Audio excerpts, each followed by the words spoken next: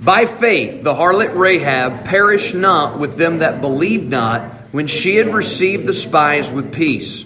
And what shall I more say? For the time would fail me to tell of Gideon, and of Barak, and of Samson, and of Jephthah, of David also, and Samuel, and of the prophets, who through faith subdued kingdoms, wrought righteousness, obtained promises, stopped the mouths of lions, quenched the violence of fire, escaped the edge of the sword, out of weakness were made strong, waxed valiant in fight, turned to flight the armies of the aliens. Women received their dead raised to life again, and others were tortured, not accepting deliverance, that they might obtain a better resurrection. And other had trials of cruel mockings and scourgings, yea, moreover, of bonds and imprisonment. They were stoned, they were sawn asunder, were tempted, were slain with the sword. They wandered about in sheepskins and goatskins, being destitute, afflicted, tormented, of whom the world was not worthy. They wandered in deserts and in mountains and in dens and caves of the earth. And these all, having obtained a good report through faith, received not the promise, God having provided some better thing for us, that they without us should not be made. This morning, we want to give some summary thoughts from this section, verses 32 through 38.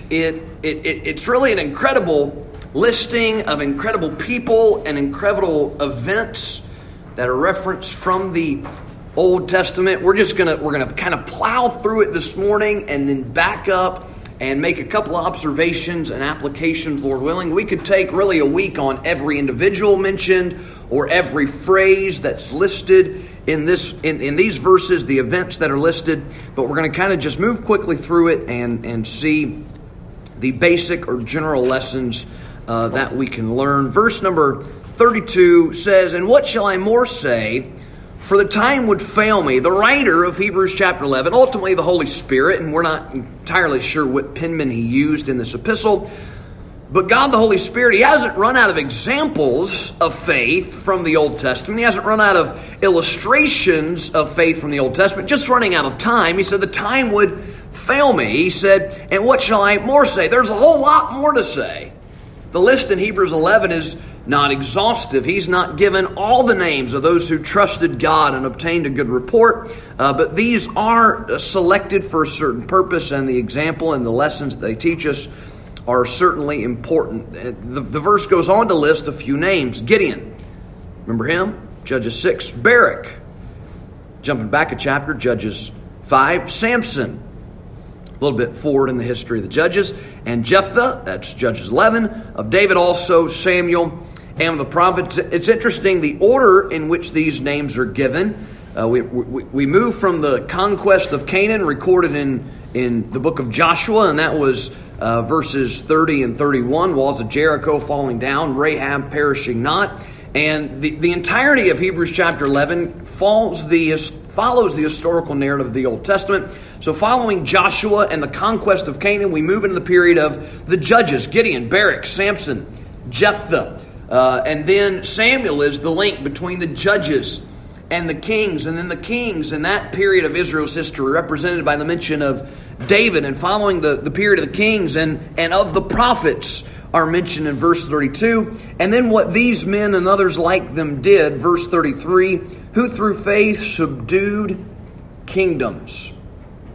Try to pick out the events that could be the events from the Old Testament that could be described as the subduing of kingdoms, and you realize it really comprises a great deal of the record in the Old Testament. From the time that Israel is delivered from Egypt's bondage and protected through the wilderness wanderings and taking possession of the land that God had promised Abraham and Isaac and Jacob, the land of the Canaanites, and then continually defending that land from the oppression of their enemies, and then being taken captive because of their rebellion and their idolatry, and coming back and reclaiming the land and building the walls and fighting off the enemies. Much of the Old Testament is the record of people subduing kingdoms. But in this verse, in Hebrews 11:33, who through faith subdued kingdoms, it's not talking about necessarily nation versus nation. It's not necessarily talking about army versus army. This is pointing us to individuals. This is pointing to one man subduing an entire kingdom. And that takes your thoughts a little bit different direction. You might think of Samson single-handedly holding off the Philistines. You might think of David going toe-to-toe with Goliath, the champion of that same people, and winning a great victory for God that subdued the entire kingdom. You might think about Elijah. Remember what Ahab called him? The troubler of Israel. One man prayed, and 3.5 years, not a drop of water fell on the ground. Elijah affected the entire nation. There's a similar reference in the New Testament, Acts 17:6. Speaking of Christ's followers in the days of the early church, the Bible says these men that have turned the world upside down. There have been individuals throughout history who, because of their faith and trust and belief in God and obedience to what He called them to do, have altered the course of the history of nations, who through faith subdued kingdoms. You think Martin Luther had any idea the far-reaching consequences of those 95 theses he nailed on the door of the church at Wittenberg that day? But what he did, it altered the course of history. This new doctrine to them of salvation, justification by faith alone. And what I want to say to you from this phrase, and then we'll move on, you have no idea what kind of an effect or influence that your life could have if you begin to make your decisions based upon the Word of God.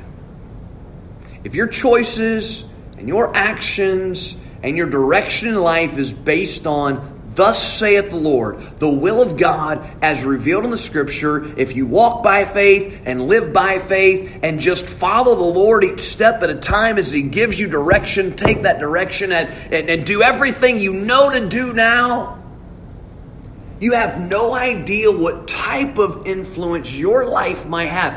Through faith, subdued kingdoms. Your life of faith, it could change a country. Your life of faith, it could spark revival in your entire church. One of you could start taking this seriously, and it would be a spark, it would lead a movement, it would start something with all of us where others would follow along behind and everybody's life be affected. What if you made the decision, I'm going to live for God, believe God, follow God, trust God? Maybe it affect a nation, maybe it affect a church, maybe it affect you, maybe it just affect your family. Maybe alter the course of your family's history. Never underestimate the far-reaching influences of choosing to live by the Word of God and live by faith. Who through faith subdued kingdoms. Who through faith wrought righteousness. Does that not remind you of what we studied last week in James chapter 2? Faith without works is dead. That is, faith that is real is to produce something. Faith is demonstrated by the choices we make, the actions that we take, the way that we live our lives. Some examples from the Old Testament of men who through faith wrought righteousness come to mind. Some of the righteous kings of Judah. Remember Asa, who removed his mother from being queen because of her idolatry? That was probably not an easy thing to do. That was maybe not a very popular decision, but it was the right thing to do. Why did he do the right thing even when it wasn't necessarily popular or simple or easy? Because he read the Word of God, and based on the Word of God, he knew what he had to do. Because he believed it, he did it. Think of Hezekiah or Josiah. Men, kings, who led their nation in great times of revival. When I read wrought righteousness, I think of Nehemiah and the reforms that he implemented as the people came back to Jerusalem.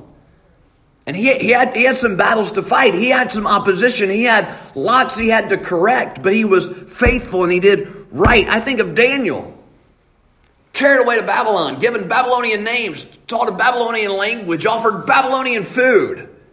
He's away from his home, away from his family, away from everything he's ever known, away from the temple, but he purposed in his heart not to defile himself. Why? Through faith, he wrought righteousness. Through faith, subdued kingdoms, wrought righteousness, obtained promises. Man, think about all the promises in the Old Testament. The promise to Adam and Eve that a Messiah would come, the seed of the woman to bruise the head of the seed of the serpent. What a great promise. Think of the promise to Noah. I'll never again flood the earth with water. Think about the promise to Moses and the nation of Israel. I'm going to bring you to this land. If you obey me, I will bless you. If you rebel, I'll remove you from the land. Think about the promise given to David. I will make you a king and make you a dynasty, and your seed will sit upon the throne of Jerusalem, ruling over Israel forever. And those are some of the covenant promises we have in the Old Testament. There are so many individual promises, personal promises. You know, the Bible says to us, 2 Peter 1:4, whereby are given in us exceeding great and precious promises. You need to lay hold on those. You need to find those. You need to claim those. You need to allow those to guide and direct your life. You need to allow those promises to get you through times of difficulty and trial and hardship. Learn to trust the promises of God, who through faith, verse number 33, stopped the mouths of lions. And our minds immediately go to Daniel and the night he spent in the lion's den in Daniel chapter 6. By faith, God delivered him. There are other possibilities, though, that could have reference to many people in the Old Testament. Remember Samson in Judges 14? A lion came against him and he killed it. Or David, 1 Samuel 17, lion came to take one of his sheep, and with his bare hands, he killed the lion. Think about Benaiah. The Bible says one of David's mighty men, he slew a lion in a pit in a snowy day. I'd hate to come across a lion. I'm sure enough not going down into a pit to fight one. But Benaiah did. Verse 34, quench the violence of fire. That's another event from the book of Daniel. Remember Shadrach and Meshach and Abednego in Nebuchadnezzar's fiery furnace, but one in there like unto the Son of God. The great faith that they demonstrated when they said, King, we're not careful to answer thee in this matter. We believe our God's going to deliver us, and if not, we're still not bowing down to your image and to your idol. They become a great type and great picture of the preservation of the Hebrew remnant during the coming time of tribulation. Verse 34, quench the violence of fire, escape the edge of the sword. Think about David escaping Goliath's sword, or what about David escaping the sword of Saul? What about Elijah when Jezebel was coming after him, or Elisha when the king of Syria is trying to find out where he is, and he sends that great company to apprehend him and bring him in, and then Elisha prays that the servant that was with him, his eyes be open, and there's more with us than with them. Jonathan, the great battle he did with the Philistine host in 1 Samuel 14. So many examples. Escaped the edge of the sword. Out of weakness, were made strong. Out of weakness, were made strong. Ehud was a man left-handed, supposedly a weakness, but it's a really interesting tale of what he did to the king of Moab that we'll not go into detail about this morning. Jael, a woman driving that tent stake through the temple of Sisera, captain of the host of Jabin, king of the Canaanites. What about Gideon? Hiding behind the threshing floor so that the Moabites wouldn't come and take away the grain and steal the crops. And the angel comes and scares him to death and announces, thou mighty man of valor. Like, who are you talking to? Gideon, the one to whom God said, I'm going to give you great deliverance. Well, you got to prove it to me. I want the fleece wet and the ground dry. And it happened. Well, what I really said is I want the ground wet and the fleece dry. And it happened. And you know what, Gideon, if you're still scared, go down to the host and they'll tell you about a dream. And he went because he was still scared. And they said, man, I had this dream about this huge barley cake coming in and smashing everybody. That has to be Gideon. And then they went Out of weakness, we're made strong. Samson, strongest man in the Bible, but his appearance was just like any other man. Isaiah, out of weakness. Jeremiah, I'm just a child. I can't do this. Isaiah said, woe is me, I am undone. I'm a man of unclean lips. But God said, look, I'm going to send you, and whatever I tell you, that's what I want you to say. What about Moses? He made excuses in Exodus chapter 3 and 4. I'm of slow speech. I'm of a slow tongue. Certainly there's somebody else who can do this. But God said, no, I want you. David, when Samuel came to anoint the next king, it has to be one of the other brothers. They looked like kingly material. David was ruddy. David was small. David was just that little shepherd boy. But out of weakness. That's how God chooses to do it. 1 Corinthians 1:27. He has chosen the weak things of the world to confound the things which are mighty. Paul found in 2 Corinthians 12 that God's strength is made perfect in weaknesses. All the people in the Old Testament God used had excuses for why God couldn't use them.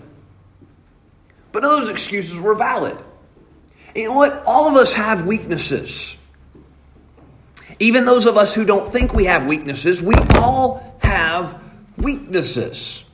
And we all think that we have excuses for why God can't use us to do whatever it is that He wants to do through us, but none of those excuses are valid. All of those excuses are just excuses. The Bible says, through faith, out of weakness, we're made strong. Waxed valiant in fight and turned to flight the armies of the aliens. Much of the Old Testament is really enjoyable, especially to guys. It's war, it's bloodshed, it's killing, it's gore, it's fighting, it's battles. There are a lot of underdog stories. Have you noticed that? Like the person who's not supposed to win, the nation that doesn't have a chance. The odds are stacked against them, and yet they come out victorious. Now, it's not just something, to make a movie out of. It's a demonstration of faith and the results of God working on their behalf. Turn to fight the armies of the aliens. Wax valiant. Guess what? Your Christian life is going to be full of fights. Maybe not like duking it out on the playground. That's not what I'm talking about. But we're in a battle. We wrestle not against flesh and blood, but we do wrestle. The weapons of our warfare, not carnal, but mighty through God to pulling down. You're going to have to fight your thoughts. You're going to have to fight your mind. You're going to have to fight your heart. You're going to have to fight the world and the flesh and the devil. It's going to be a struggle. But you can be valiant. You can be victorious. You can be more than a conqueror. You cannot be subdued by your enemies, but you can subdue the flesh and win great victories for God. How? If you believe His word and believe enough to do what it says. Through faith. Wax valiant in fight. Verse 35 says, women received their dead, raised to life again. Remember that widow of Zarephath? Elijah came. She made a little cake for him first, and then the oil didn't fail, the little meal and then her son died. But God raised him back to life. Remember the son of the widow of, or not the widow, the woman of Shunem? This lady, she'd made a prophet's chamber for Elisha when he was passing through, and what can we do for you? And she didn't have a son. God gave her a son. The son died. Then he's raised to life again. The New Testament, we think of Mary and Martha receiving their brother Lazarus from the dead. John 11, the widow of Nain has her son raised. In Luke chapter 7, Jairus and his wife saw Jesus raise their daughter. Women received their dead, raised to life again. God can take what looks like a hopeless situation and change that thing instantaneously. But it's a response to faith. Verse 35, now there's a shift. Because everything from verses 32 through 35a, been pretty positive, pretty upbeat, pretty rah-rah. But it's going to change right here. The Bible says, others were tortured, not accepting deliverance. God's saints throughout the ages have been given a choice. Recant your faith in Jesus Christ or torture. Recant your faith in Jesus Christ or the stake. Recant your faith in Jesus Christ or, worse, we'll torture your kids. You ever read Fox's Book of Martyrs? You ought to read some of that stuff. Either renounce your faith or suffer unimaginable hardship, pain, difficulty. Torture is worse than martyrdom.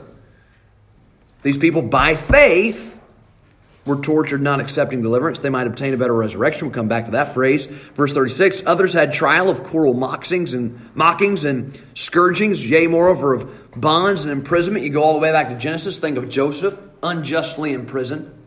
Think of Samson. They mocked him as they used him to grind in the prison house. Think of Jeremiah, unjustly accused and left to die in the dungeon. Micaiah, that prophet that King Ahab hated because he never said what was good, but he said what was true. Hebrews 13:2 says, remember them that are in bonds as bound with them. Verse 37, they were stoned, like Zechariah, the son of Jehoiada in 2 Chronicles 24, by Josiah no less. What about righteous Naboth in 1 Kings 21, an excellent type of Christ, unjustly accused and put to death? In the New Testament, you have Stephen being stoned, Acts 7. Paul was stoned, Acts 14. They were stoned. They were sawn asunder. Tradition says what they would do is they would take a hollowed out log and put a person inside of it, and then they would saw the log with the person inside. Tradition says that's what happened to Isaiah. He was sawn asunder by King Manasseh. Isaiah prophesied during the days of Hezekiah, during the great revival in Judah's history. Hezekiah's son Manasseh had Isaiah sawn asunder. They were slain with the sword. What about David's faithful servant and mighty man Uriah in 2 Samuel 11? Or a prophet by the same name in the book of Jeremiah, Jeremiah 26, slain by the sword of King Jehoiakim. Verse 37, they wandered about in sheepskins and goatskins, being destitute and afflicted, tormented, of whom the world was not worthy. They wandered in deserts and mountains and dens and caves of the earth. They suffered poverty and deprivation. Whatever Bible these guys are reading that preach on TV and says if you do right, live for God, you never get sick, and you'll be wealthy, and you'll have the finest clothes, and the biggest house, and the nicest cars, and a private jet plane. It's not the God these people in the Old Testament served. But they did. They left their mark on the world. Now, you see there are two definite, separate sections in that set of verses. Divided right in the middle of verse 35, we have faith that led to great victories in the former section, but then faith that led to great suffering in the latter section. We have some who conquered for God through faith, and then we have others who suffered for God through faith. Some were delivered, others did not accept deliverance. You notice that? Some received their dead raised to life again. Some died in faith. Some conquered. Some were stoned. Some escaped the edge of the sword. Some were slain with the sword. The faith of the second group was no less than the faith of the first group. In fact, you could argue the faith that suffers is greater than the faith that can boast in triumph. Okay, so just 2 points quickly because we're out of time. The first observation we want to make from Hebrews 11:32 through 38 is, number one, faith doesn't automatically make everything in your life go right. I mean, that just jumps off the page and slaps you in the face as you read those verses. We've got to have that mindset. We must come to this realization that faith isn't going to make my life a bed of roses. Living by the Bible is not going to make everything easy. It's not going to make everything wonderful. I'm still going to have to live life on an earth that is cursed by sin. I am still going to have failures. I'm still going to have weaknesses. I'm still going to make mistakes. I am still going to sin. Read the catalog of men and women in Hebrews chapter 11. Yes, there were exploits through faith, but that's not the entirety of the tale of their lives. Think of Abraham, great man of faith. Think of his failures. Sarah is listed for faith. She laughed at God. David in verse 32, adultery and murder. Okay? So it's not an excuse for our lapses of faith. It's not an excuse for our sin, but it is the fact of the matter that we're going to have to sometimes deal with the consequences of our own disobedience. In addition to that, we're going to have to live with the result of living in a world that is cursed by sin. In addition to that, there are just going to be trials and hardships brought about because of our faith in God. 2 Timothy 3:12, all that live godly in Christ Jesus shall suffer persecution. Faith is not going to make everything in your life automatically go just right. We learned last week about Rahab's faith and how it caused her to escape the destruction she otherwise would have suffered. And we applied that to salvation. If you have faith in the finished work of Jesus Christ, you'll not perish. Like Rahab didn't perish. You won't go to hell. You will avert destruction that otherwise would come upon you. And it not only has application to salvation, it has application to our Christian lives. The reason God gives us commandments and what we can benefit from in obeying the commandments is avoiding ruin and heartache and trouble and destruction that would otherwise come in our lives as the result and outworking of sin. The way of transgressors is hard. And so why God wants us to be obedient, why God wants us to live by faith, and why God wants us to avoid things, and why God wants us to pursue other things is because He doesn't want us to be harmed by the deceitfulness of sin, the hurtfulness of sin, and all of those things. So there are problems we avoid by walking by faith, but that doesn't exclude us from the other things we mentioned. The outworking of the times when we do sin, the life we live in a world cursed by sin, and then the suffering and persecution that comes to those who follow Jesus Christ in a world that hates Him. So doing right doesn't make everything go right. Even those that won great victories, the victory was great because it was won against such great opposition.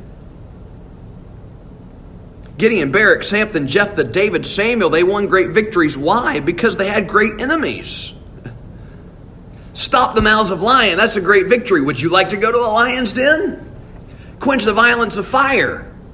Well, that's a great story, but it was probably pretty scary at the time. On the other side, we have this wonderful account of God's faithfulness and deliverance, but in the moment before the outcome was realized, I'm certain they viewed the situation entirely differently. Right? Romans 8:28 says, we know that all things work together for good to them that love God, and them who are called according to His purpose. It doesn't say all things are good, because all things aren't good. But God can work, if we'll live by faith, God can work all things together for good, including our mistakes. It's interesting to think about. Some people say everything in life happens for a reason. But have you seen the signs? Sometimes the reason is that you're stupid and make bad decisions. That's often the reason why certain things happen. But listen, if we'll love the Lord, trust the Lord, submit to the Lord, God can even take the messes we make in life and use it to bring out of it something that is good. God's not the author of sin, but when we sin and when we're chastened and when God has to deal with us, He can even use that situation and bring us out better, bring us out stronger, teach us something important. That's the extent of His power, His grace, His love. Hebrews 11, these people were facing dire situations, and I doubt that any of us are going to face martyrdom anytime soon, but it doesn't have to be that kind of a drastic example. Whatever trouble you're facing, whether it's of your own making or life on the earth or persecution, God can bring something out of it for your good and for His glory. Quickly, verse 35, second observation. Number one, faith doesn't automatically make everything in your life go right. Number two, faith looks ahead to the better resurrection. Others were tortured, verse 35, not accepting deliverance. They might obtain a better resurrection. Verse 6 says, God rewards those who diligently seek Him. And some of those rewards will happen down here. It will be a blessing and benefit to your life to live by faith. But most of the rewards are not realized here. They're realized there. And so it is worth it to endure some things here for what we'll get there, but it takes faith to keep that in mind. We have to really believe it, that God really does reward those who seek Him. And that all comes about at the better resurrection. So faith doesn't automatically make everything go right, and faith looks ahead to a better resurrection. Lord willing, we'll finish with verses 39 and 40 next time. Let's pray again. Father, thank you, Lord, for these examples, these illustrations, these lessons. Help us, Lord, to take them to heart. Pray that you bless in the church service just now. We love you. In Jesus' name, amen.